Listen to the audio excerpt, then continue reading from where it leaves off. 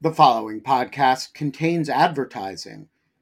To access an ad-free version of the Lawfare podcast, become a material supporter of Lawfare at patreon.com/lawfare. That's patreon.com/lawfare. Also, check out Lawfare's other podcast offerings: Rational Security, Chatter, Lawfare No Bull, and The Aftermath.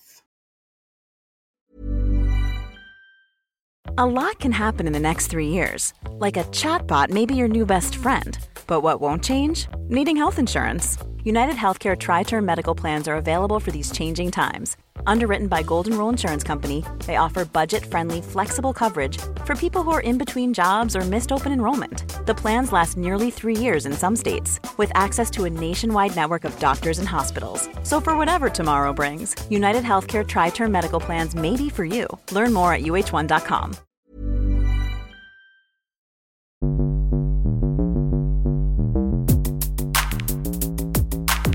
Welcome to Chatter. I'm David Priest.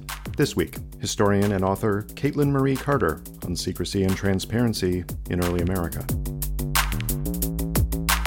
You have in 1787 55 delegates who make their way to Philadelphia. Pretty much as soon as they all get there, they shut the doors, they have guards outside, they close the windows. They're committed to keeping a tight wrap on what they're discussing in the room.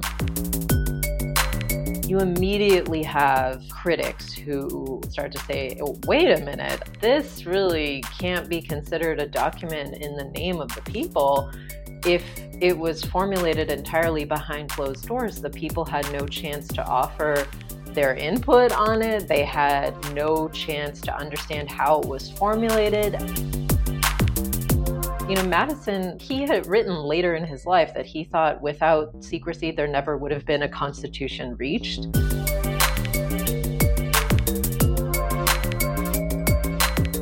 Katlyn, welcome to Chatter.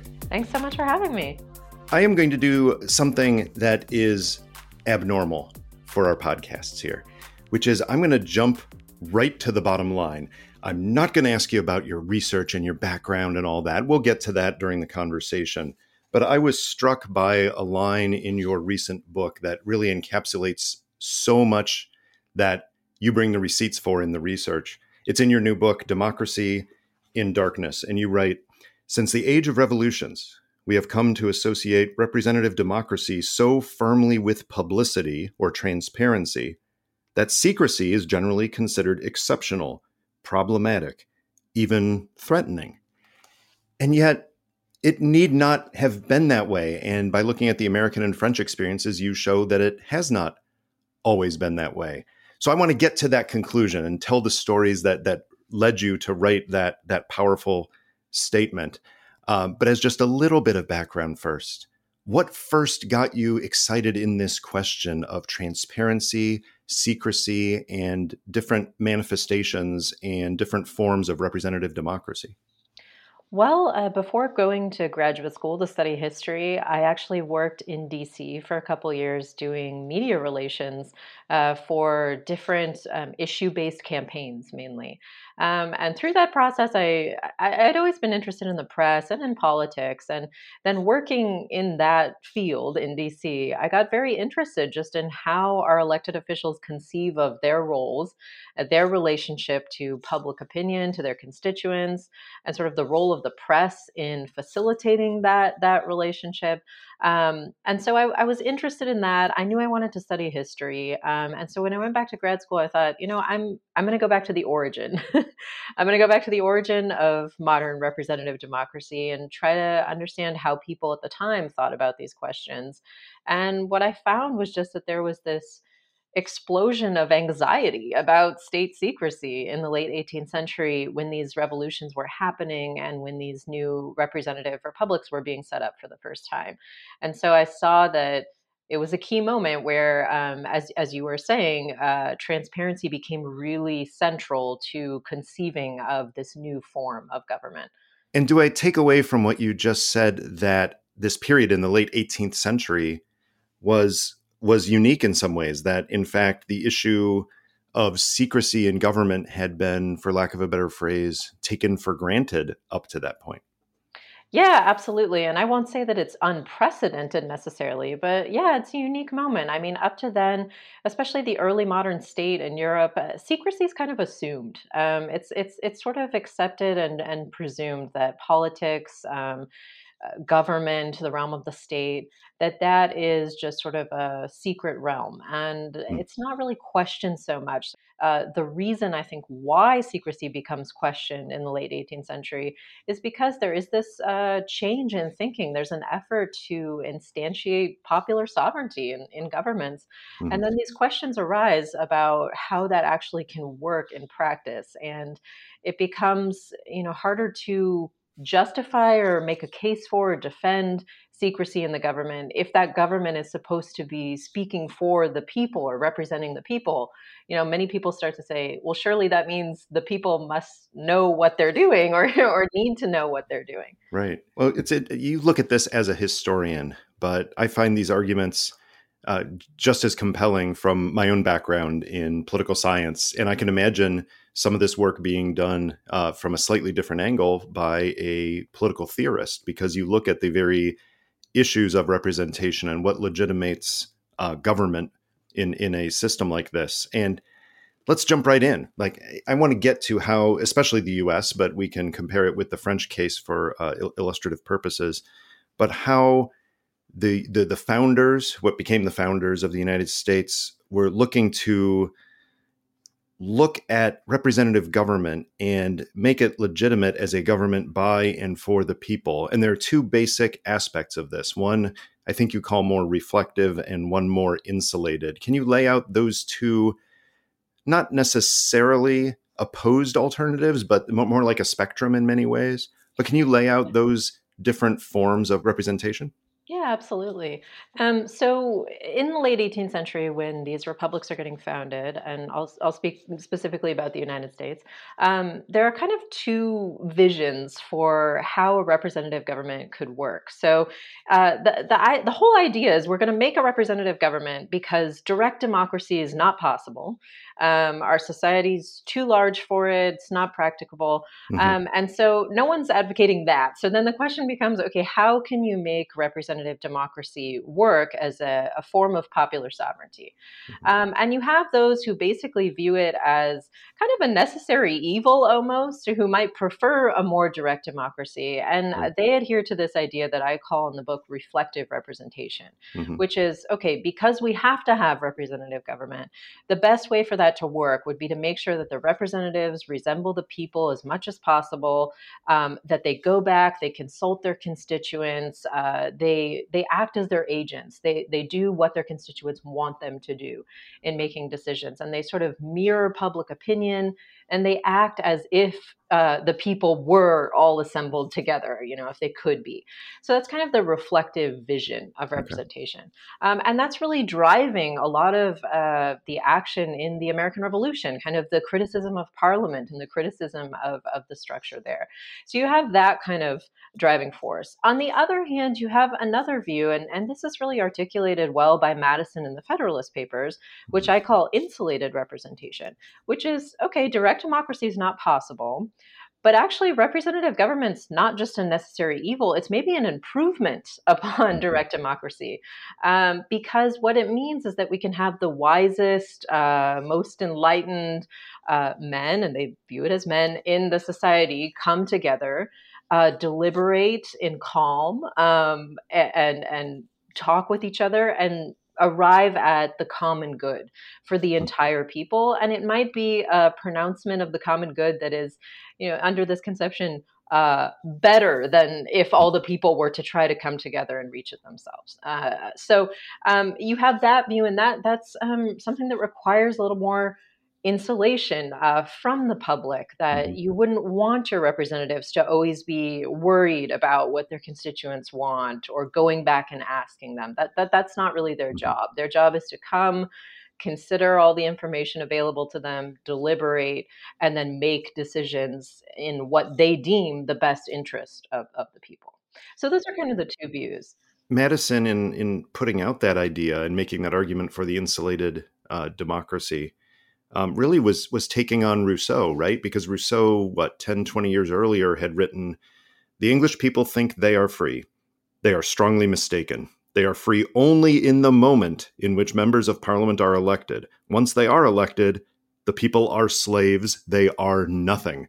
And obviously, some of the founders were quite familiar with that idea and the fact that they were going against that current that was starting to emerge.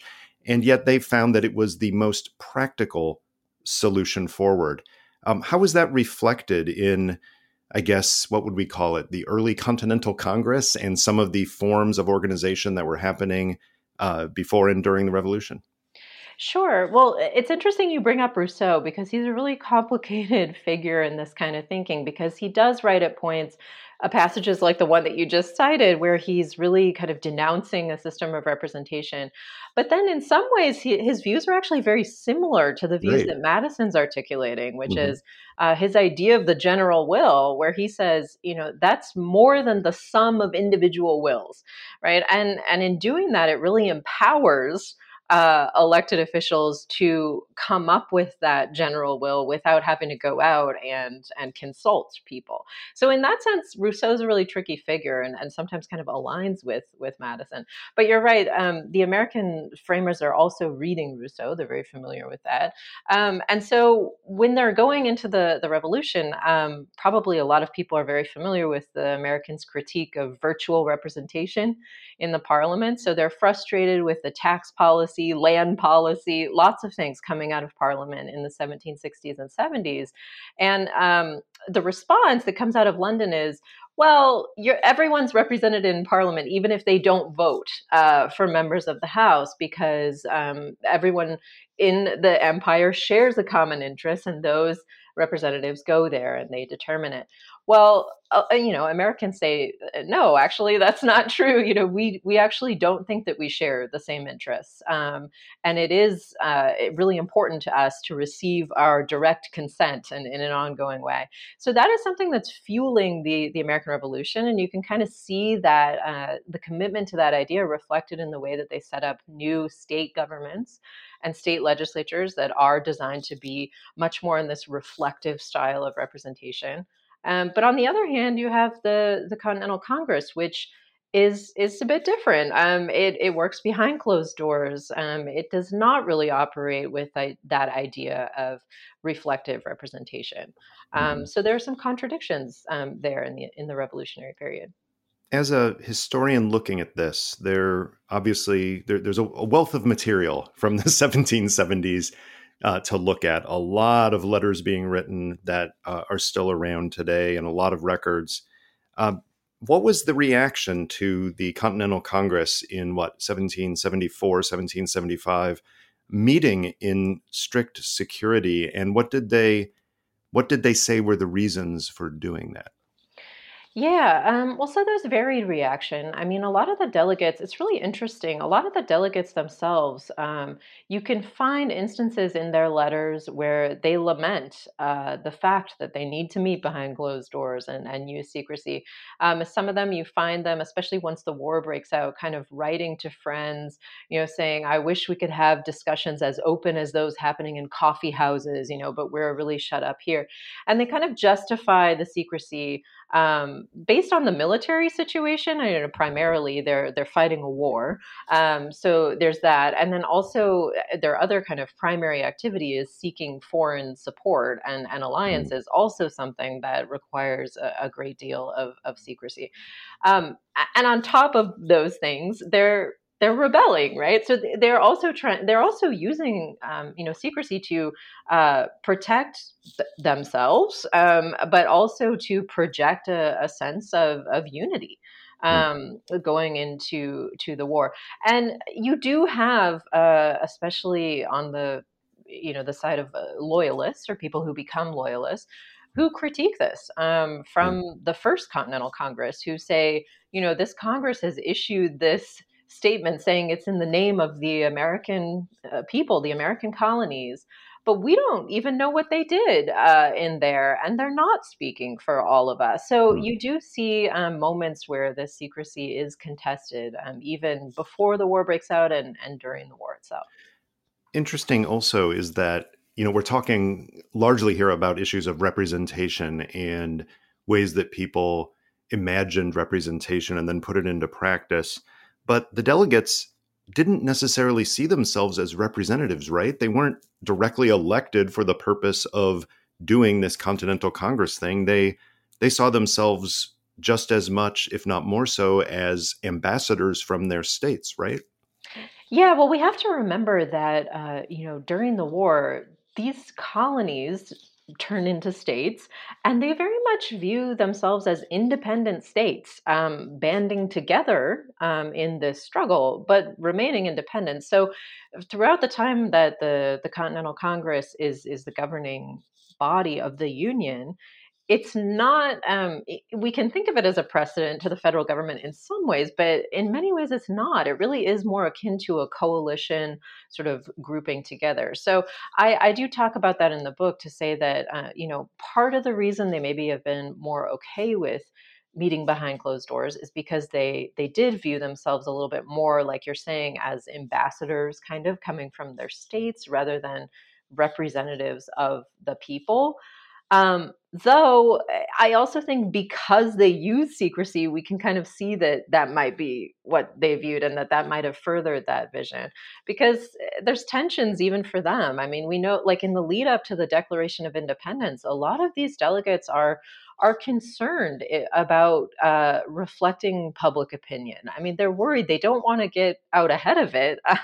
They need to know, or they are concerned to know, okay, are the people or enough of the people behind us if we're going to make this kind of decision? So there are a lot of tensions there in terms of what their roles actually are, how they're thinking about them, and where they're getting their legitimacy from.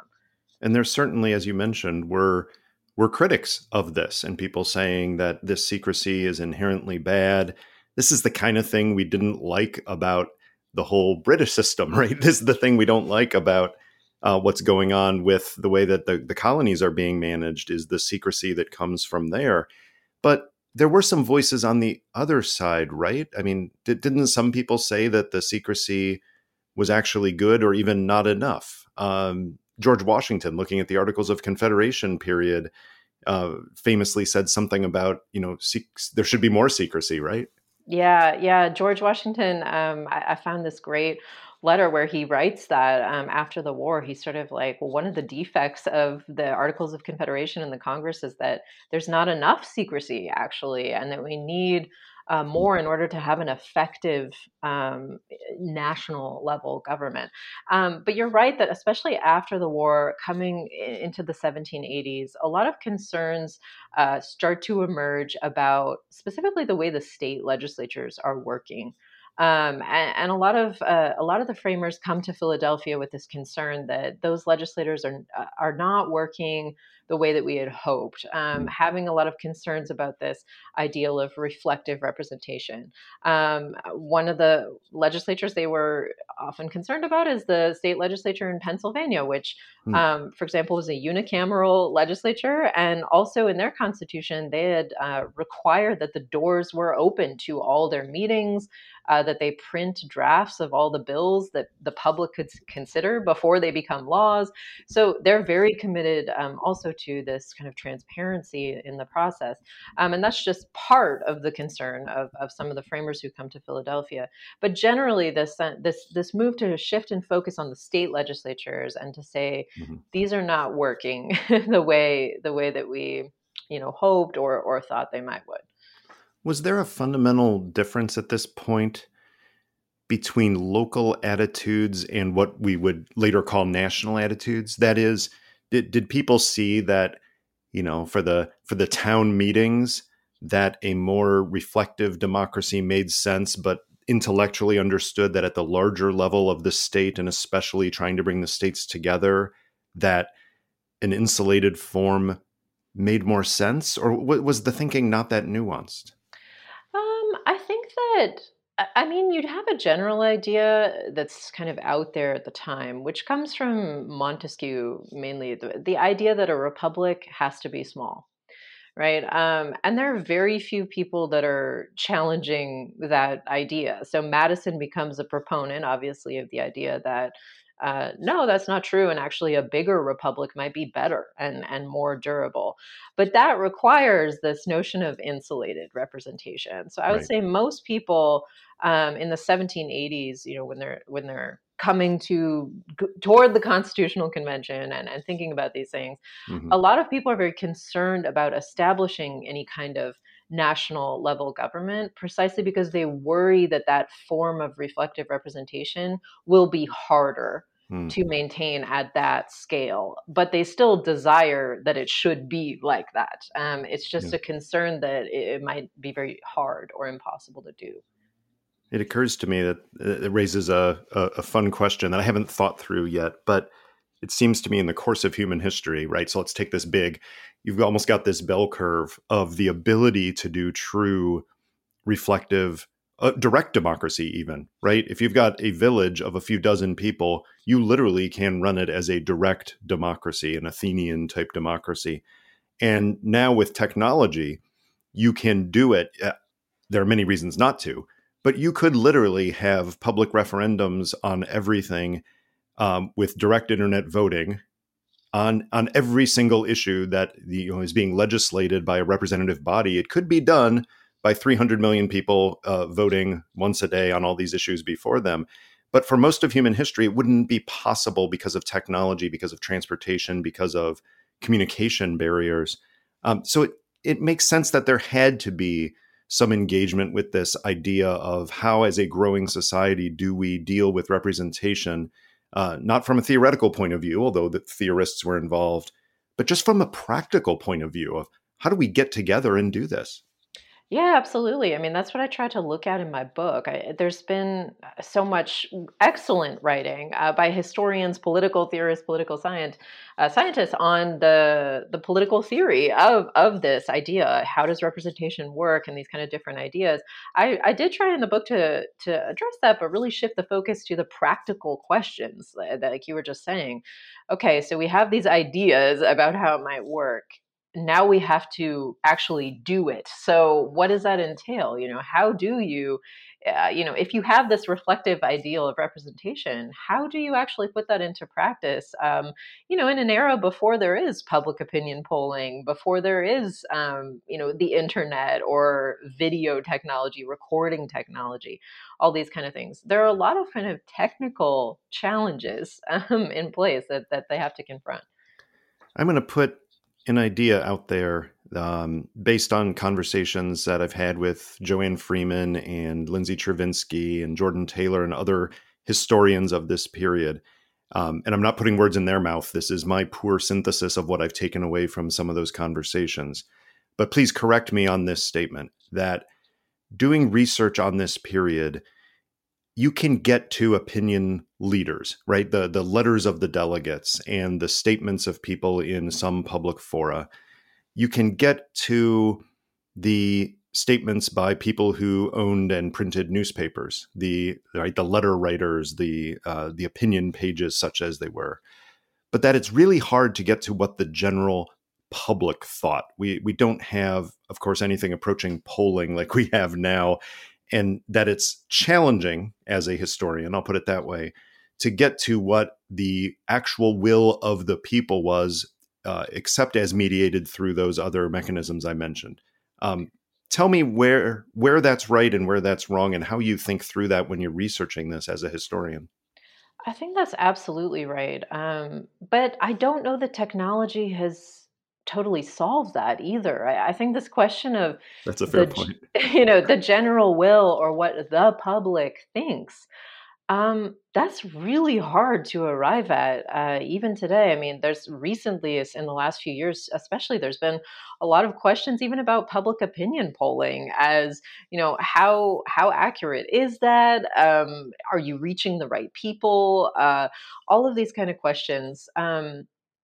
And I think that that's part of the challenge with democratic government is that idea of the common will, the common good is very elusive. It's very hard to identify. So yeah, the further you go back in time, I think the harder and harder it is to try to get at that. And I actually think that's something that's just very central to understanding this period because the public or the people or public opinion, um, that was vested with so much power in the late 18th century. And at the same time, it was such an ill-defined and elusive thing. And so that makes it at once very tricky at the time. A lot of things could be projected onto that. It makes it very powerful and tricky. But as a historian, it also makes it hard because you have to be careful as a historian how you write about the public as an actor, right? You have to be really careful about what you mean by that. People at the time were operating with very different definitions of what they mean by that. And so, yeah, when you're going back, you have to be, I think, hyper aware of those challenges. Ryan Reynolds here from Mint Mobile. With the price of just about everything going up during inflation, we thought we'd bring our prices down. So to help us, we brought in a reverse auctioneer, which is apparently a thing. Mint Mobile Unlimited Premium Wireless. How to get 30, 30, bit to get 30, bit to get 20, 20, 20, bit to get 20, 20, bit to get 15, 15, 15, 15, just $15 a month? Sold! Give it a try at mintmobile.com/switch. $45 up front for 3 months plus taxes and fees. Promo rate for new customers for limited time. Unlimited more than 40 gigabytes per month. Slows full terms at mintmobile.com. One size fits all seems like a good idea for clothes until you try them on. Same goes for healthcare. That's why United Healthcare offers flexible, budget-friendly coverage for medical, vision, dental, and more. Learn more at uh1.com. Let's get back to the big theme here of secrecy and democracy in darkness. One of the most compelling episodes in the U.S. context is the convention that led to the drafting of the Constitution in 1787. Talk a little bit about the convention in terms of just its physical manifestations of security, and then how that became such a rallying point for the anti-federalists, the people who were opposing the Constitution in the ratifying conventions, because it is such a seminal moment, and yet it illustrates to some degree one of your main points, which is that secrecy in representation is not necessarily a bad thing, because the road to hell can be paved with good intentions, as in the French case in the 1790s. So talk about the Constitutional Convention and the issues of secrecy around it. Yeah, so you have in 1787 55 delegates who make their way to Philadelphia. They meet in the State House, and pretty much as soon as they all get there, they decide to shut the doors. They have guards outside. They close the windows. This is Philadelphia summer, so it's hot. They're committed to keeping a tight wrap on what they're discussing in the room. A lot of histories kind of note this, in a sentence or two or in a footnote. It's there. But I think when I teach about this, a lot of students are really surprised, like, wait, what do you mean they met in secret? But this was really key to, I think, and I argue in the book, their understanding of what it meant to create a document to legislate in the name of the people. And it was this kind of putting into practice of this more insulated vision of what it meant to represent the people. So they're very committed to this. I mean, through the summer, there are very few leaks really that do come out of the convention. It's shocking looking back at it, isn't it? That, of course, we knew how momentous this was, but even at the time, people recognized something important was happening, and there's almost nothing coming out. Yeah, I think it's hard for us to even imagine today, just because of our media landscape and our expectations about politics and how it works. But at the time, there's very little. I mean, there are some newspaper reports you can find that are noting, that there's this meeting going on, that it is happening in secret. Some reports note that with a little bit of concern. Others note that with a sense of confidence, like, oh, it's good that they're probably there. They're insulated. They're safely there and kind of discussing things carefully. That it might indicate that. So you have some awareness of it, but once they published the Constitution in September of 1787 and put it out there for ratification and debate, you immediately have critics who stand up and start to say, wait a minute, this really can't be considered a document in the name of the people. if it was formulated entirely behind closed doors, the people had no chance to offer their input on it. They had no chance to understand how it was formulated. And now you're coming and asking them to either accept or reject this wholesale without any of this knowledge. That is not that is not a legitimate representative process. That's not an act of popular sovereignty. So yeah, so it becomes a key critique of the anti-federalists who are arguing against the Constitution. So how does that play out? Because I mean, on the one hand, I can look back at it and say, I mean, of course, it led to the Constitution, which is a generally good thing. But you've convinced me through your research and writing that secrecy was not all that uncommon then. So it wasn't weird that they did this in secret. Obviously, they had a tenuous mandate here because they were supposed to be revising the Articles of Confederation. There at least was the prospect, if not the reality, of foreign spies trying to figure out what was going on, as well as, if you could call them, domestic spies. You could say the deputies, the people coming to this convention weren't elected anyway. And they needed to have space for political deliberation, right? They needed to be able to make compromises. So you've got all that. And again, I can say that looking back because it led to a generally good result. But the counter arguments seem to be much, I don't know, simpler, much more, and not necessarily emotional. That's not fair, but much more visceral. Just like, but we didn't know what they were doing. We don't know how they did it. But I don't think it's as well thought out as a theory. What do you think? Yeah, I mean, it strikes me one of the things you just noted that, when they're coming together and having this convention, it's not altogether uncommon for legislative bodies to meet behind closed doors.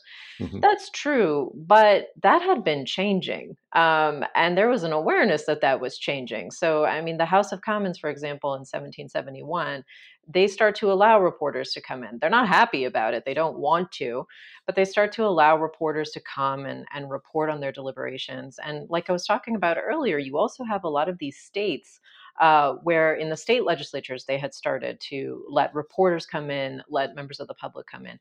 So the expectations about that are changing in this period. And I think the framers are aware of that. And we can tell because even in the Constitution, they actually do have a requirement that they put in there that congressional journals, for example, will be published.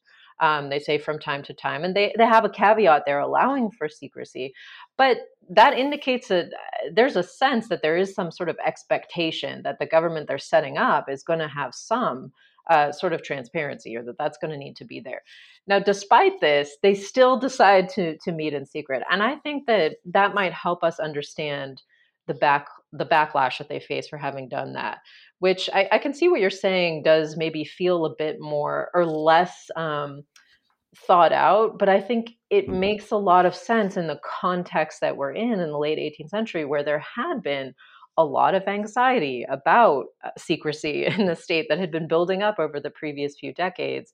And so when this group of men goes and meets in secret, it makes a lot of sense that there would be a sort of immediate suspicion raised by that in light of these kind of changing and contested practices in legislative and constituent bodies in the period. And we can also see the ratifying conventions, for the most part, those commit to meeting with open doors, and that there is this kind of pressure for that.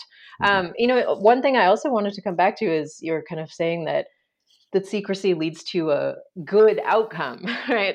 Or that it, is good.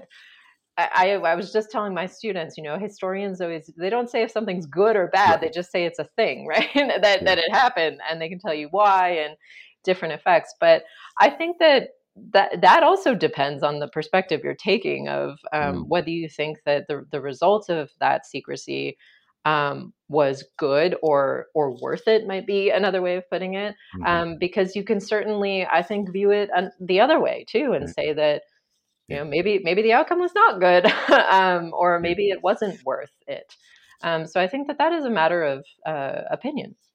That is very true. And I see that in so many ways, right? Looking at the Constitution, which my bias is I think it's a pretty good document that gets a whole lot of things right and much better than almost anyone else at the time. Mm-hmm. But it's got some obvious and major flaws, which the secrecy didn't help with and may have hurt with, like the issue of slavery, the lack of representation for women, and other issues.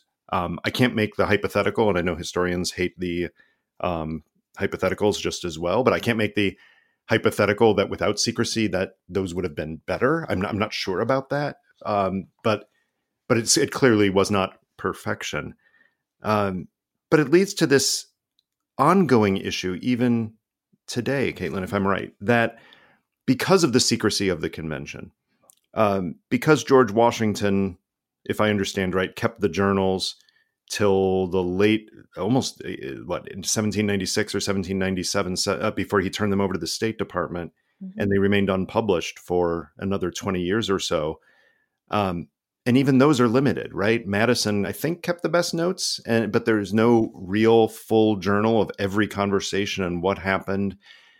And that has huge implications and consequences for the doctrine of originalism and reading into what was meant by every word in the Constitution at the time. Am I right?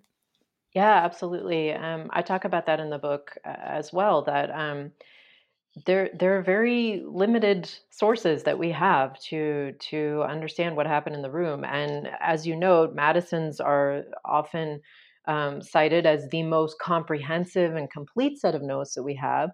But we also know that he edited those a great deal afterward.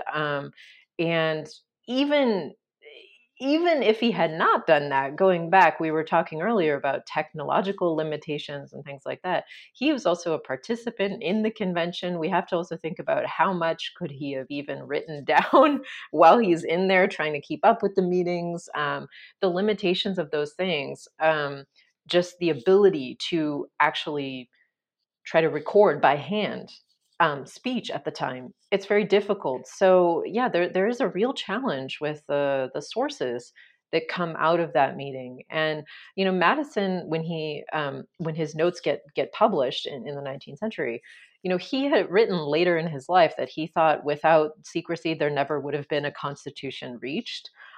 He believed that the Yeah. notes, shouldn't come out until all the founders had passed away, so posthumously.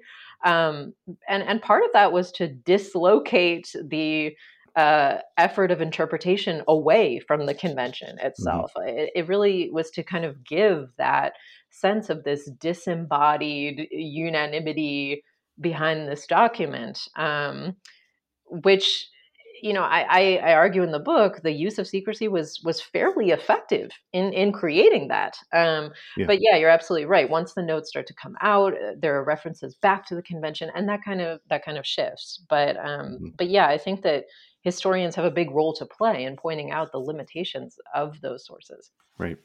Well, we ended up with a republic, as Benjamin Franklin reportedly said, if we can keep it. Mm-hmm. And it wasn't that long. It was only a few years later in the Washington administration that we had another really important moment around the issue of secrecy and representation in government, which was the Jay Treaty that was negotiated in secret. And the text arrived, if I remember right, the Senate voted on it while keeping its terms secret from Mm-hmm. the House and the public. And it created a furor. Talk about the reaction to the Jay Treaty and how it really brought these arguments about reflective and insulated representation out into the open. Yeah, so the Jay Treaty gets negotiated with Great Britain in the context of an ongoing war between France and Britain. And you have the United States trying to chart a path in this. So there's this real question of, is the US going to stand by its ally, France, from the revolution? Or is it going to kind of go back more toward Great Britain, and especially kind of promote the commercial kind of relations there? So, in that context, Washington decides to chart a course of neutrality. And in 1793, he issues the Neutrality Proclamation. And already then, he faces a lot of backlash as something that's done through an executive action.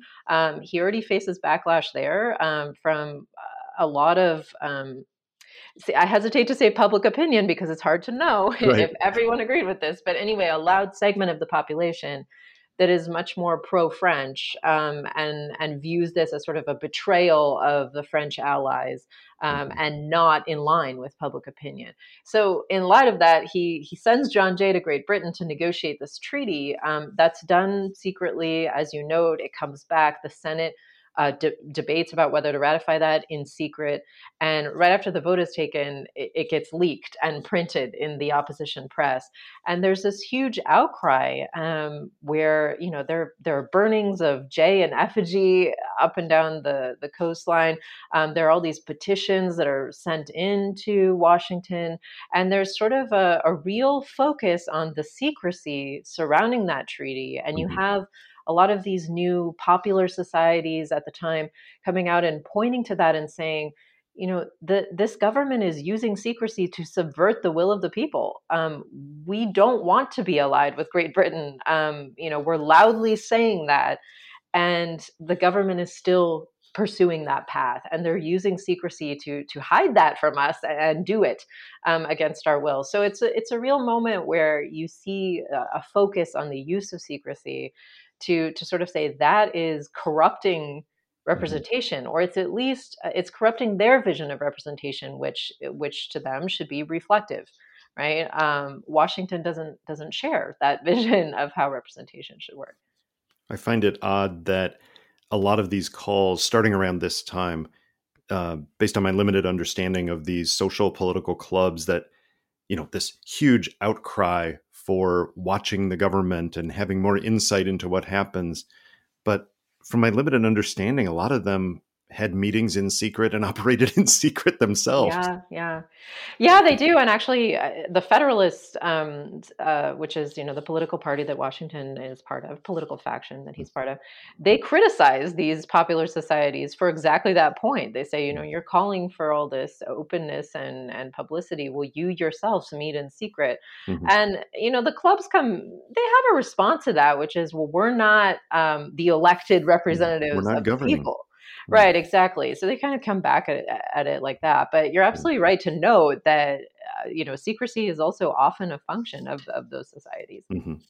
Well, there's someone who certainly changed his mind during this time. And I'm a big fan of political actors getting new information and changing their mind and not being labeled as flip-floppers, which happens all too often now. Mm-hmm. But in this case, I'm not sure I can fully defend it, because it does seem like he does it for political reasons, much more so than independently weighing what's best. Although I can't say, I'm not in the heart of James Madison.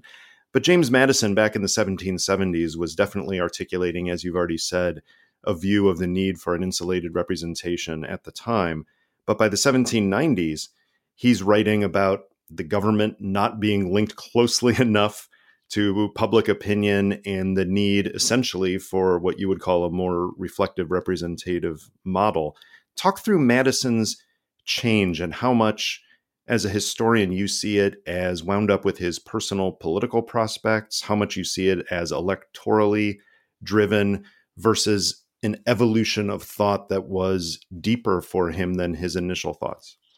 Yeah, I mean, the short answer is I think it's both. And I try to emphasize that in the book, that I think we're often quick to dismiss decisions or actions that people take in the past as merely strategic or in their self-interest.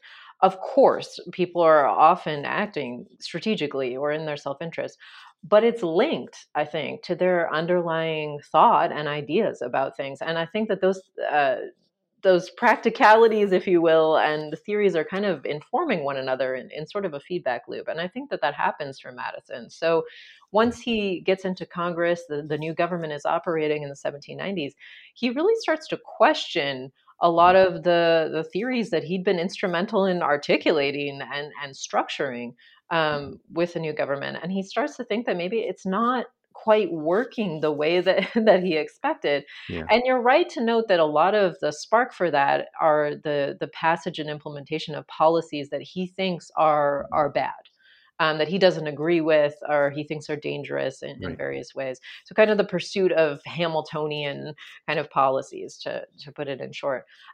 So it is those policies, but I think that does trigger for him an underlying concern about the way representation is working. Because I think he also genuinely believes that those policies are not popular. And I think that he then starts to think, well, if we had a more reflective Mhm. style of representation, we wouldn't have these policies that I don't agree with. That actually these are unpopular policies, and this insulated style of representation, this use of secrecy, is a way of implementing them. So not only are they unpopular, he also thinks they're bad, right? So Mhm. I think Mhm. that leads him to really rethink and say, okay, it's not that he doesn't still see pitfalls to greater transparency or to a reflective style of representation. I think that he just comes to see that as the lesser evil, Mhm. essentially, that Mhm. though imperfect, I think he comes to see it as the best possible solution to having government by the people, because Mhm. he starts to fear the potential, I don't know, excesses of a more insulated model. And I think that that makes sense, especially near the end of the 1790s with what we now know as the Alien and Sedition Acts, the Sedition Act, and then the legislation that dealt with alien issues. But the Alien and Sedition Acts in 1798, that this was a time of polarization, if you will. And for Madison, in terms of the greater evil, he certainly would see that as the greater evil. Give us the best arguments that were made at the time against the Alien and Sedition Acts, um, and then on the other side, the best arguments that the Federalists made for why these measures made sense. Sure. Well, I mean, the best arguments against them, and these are the ones that I focus on mostly in this book, are that it prohibits the kind of dialogue and relationship that there needs to be between elected officials and the public, the people, by restricting that dialogue, controlling it, and trying to shut down those avenues. I think that, I mean, there's that. There's another argument that's made that I think is also a very powerful argument, which is more about the question of, you really can't trust the government to referee, for the truth in a public discussion about any given issue, because it has its own bias, right? So those are the arguments against.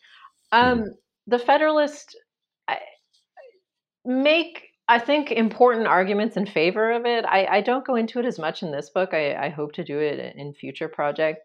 But Ooh. they make an argument about, yeah, they make an argument about the truth mattering a Mhm. lot Yeah. in a representative republic, and that it's really important to try to ensure that public opinion is based on truth. And if Mm. you allow lies or error to go kind of unchecked, if you just rely on this free marketplace of ideas kind of idea that the truth will eventually emerge, they say, well, no, actually, it doesn't always. Mhm. And that's really a threat to Republican government, to government Mhm. by the people.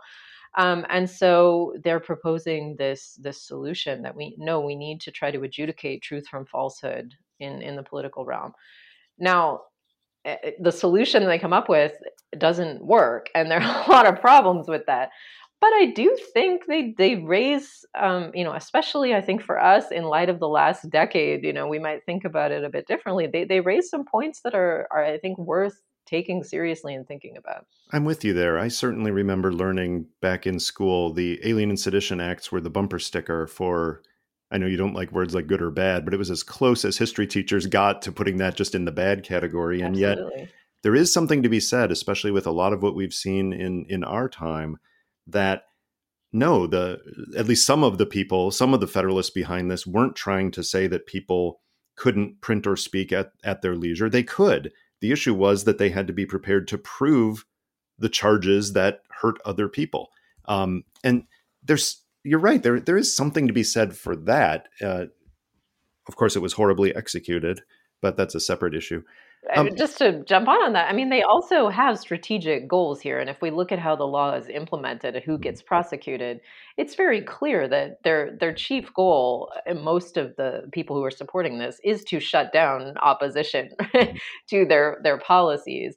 But the way it gets debated and the kind of terminology and ideas that get put out there to debate this act, Mhm. they are making theoretically interesting Yeah. and important points. Yeah. So yeah, you have Yeah. to draw. I think again, drawing that distinction between Right. So effect and intent. to balance out the my education, the Alien and Sedition Acts in that category, the other side was I'm old enough to remember when the history books for kids had Thomas Jefferson, all but deified, right? Thomas Sure. Jefferson was the hero, and there was nothing about the nuance and contradictions within his life.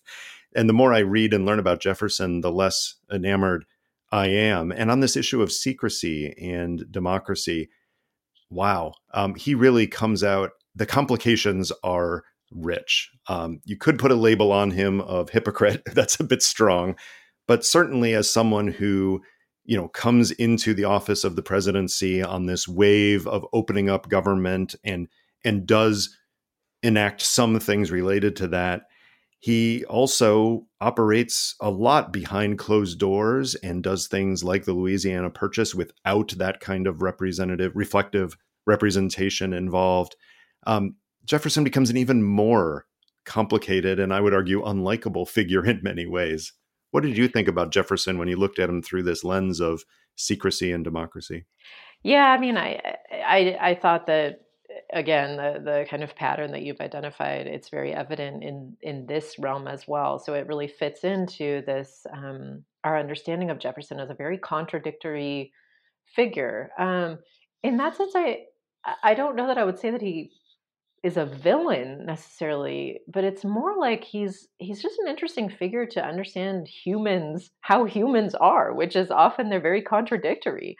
Um, and they say one thing, do another thing, or they're not entirely ideologically coherent and these kind of things. So I think Jefferson's really useful for thinking about that and re-emphasizing that that's also how the founders were, early American politicians.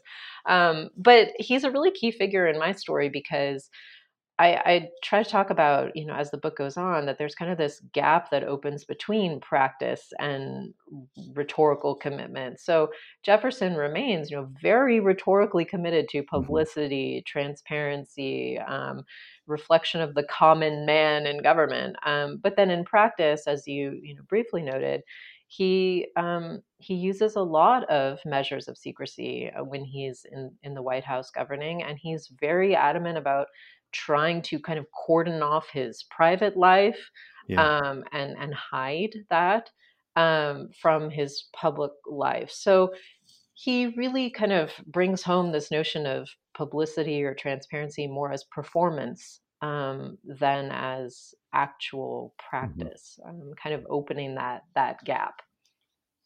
Due to my own horrible scheduling for this, I've not left enough time for us to dive into the other side of your research on this, which is the French example. Sure.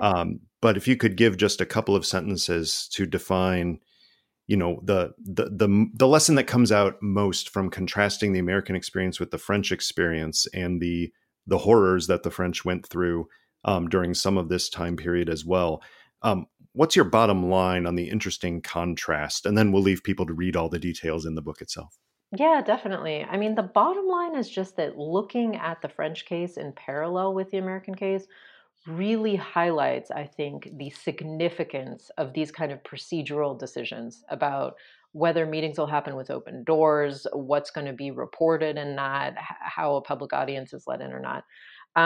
That looking at these two events together, where they often make very different decisions and follow very different paths, that those are very significant for understanding the way that these governments get set up, the way that people think about political representation in these places. So that's kind of the bottom line. But yeah, essentially, France kind of follows a more of an opposite trajectory. They kind of start out much more open, much more procedurally committed to transparency, and Right. then through the course of the 1790s, they reintroduce secrecy and shut many things down. Whereas the Americans are kind of following the opposite path, start out a little more closed, and then tend toward opening more things later.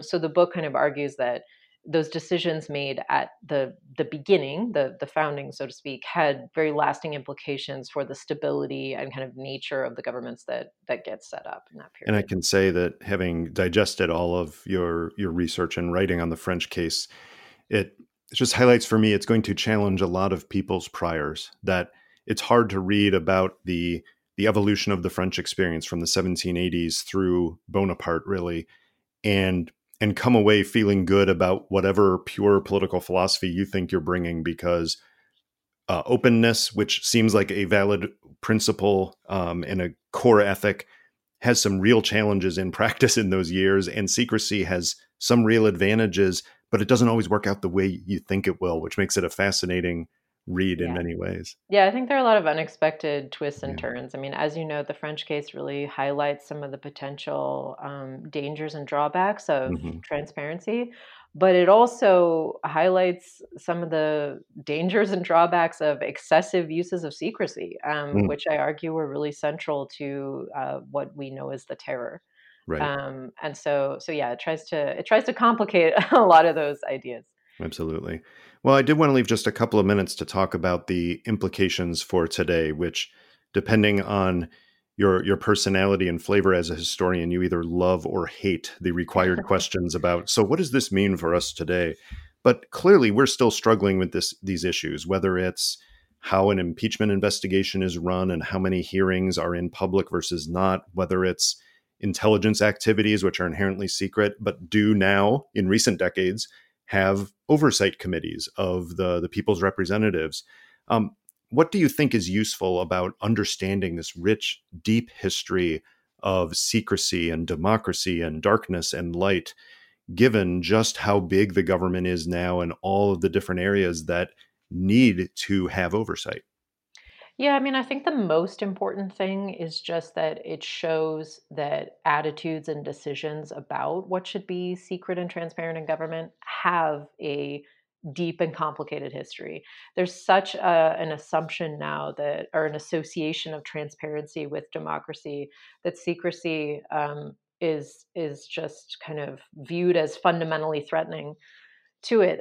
Now, in a lot of ways, that is true. I don't necessarily contest that, but I think that we need to recognize that that valuing of transparency itself has a history, and that it's not always been taken for granted, and that actually, if you study the history of that, there are also important questions, reservations, challenges that are raised by the way that that had been adopted and implemented in history, that I think we need to think carefully about when we make these kind of decisions today.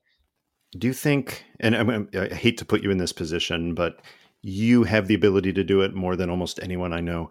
If you were to take Madison and take his views, which, because he wrote a lot, we have good ideas of his views on a lot of these issues over many decades. If we were to transplant him to today, what do you think his first observations about the openness of government and about closed door hearings, where do you think he would focus the most when he saw what the US government looks like today?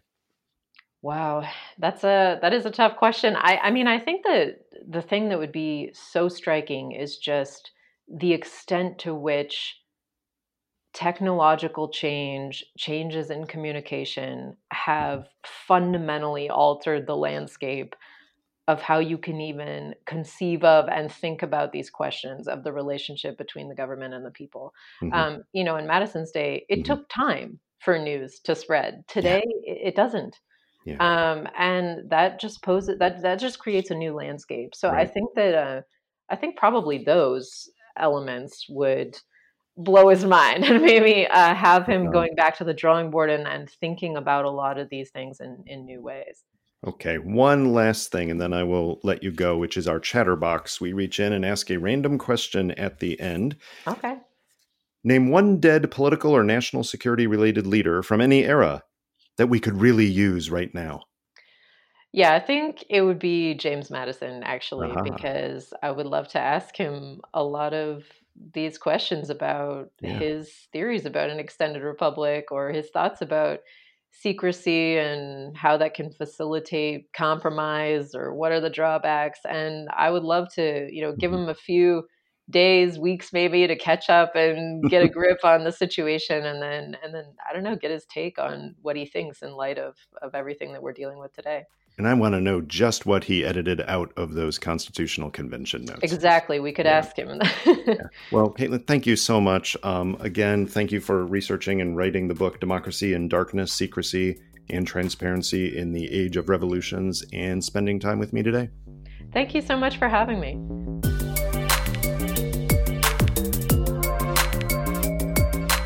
That was Chatter, a production of Lawfare and Goat Rodeo. Please subscribe to the podcast and find us on Twitter at ThatWasChatter.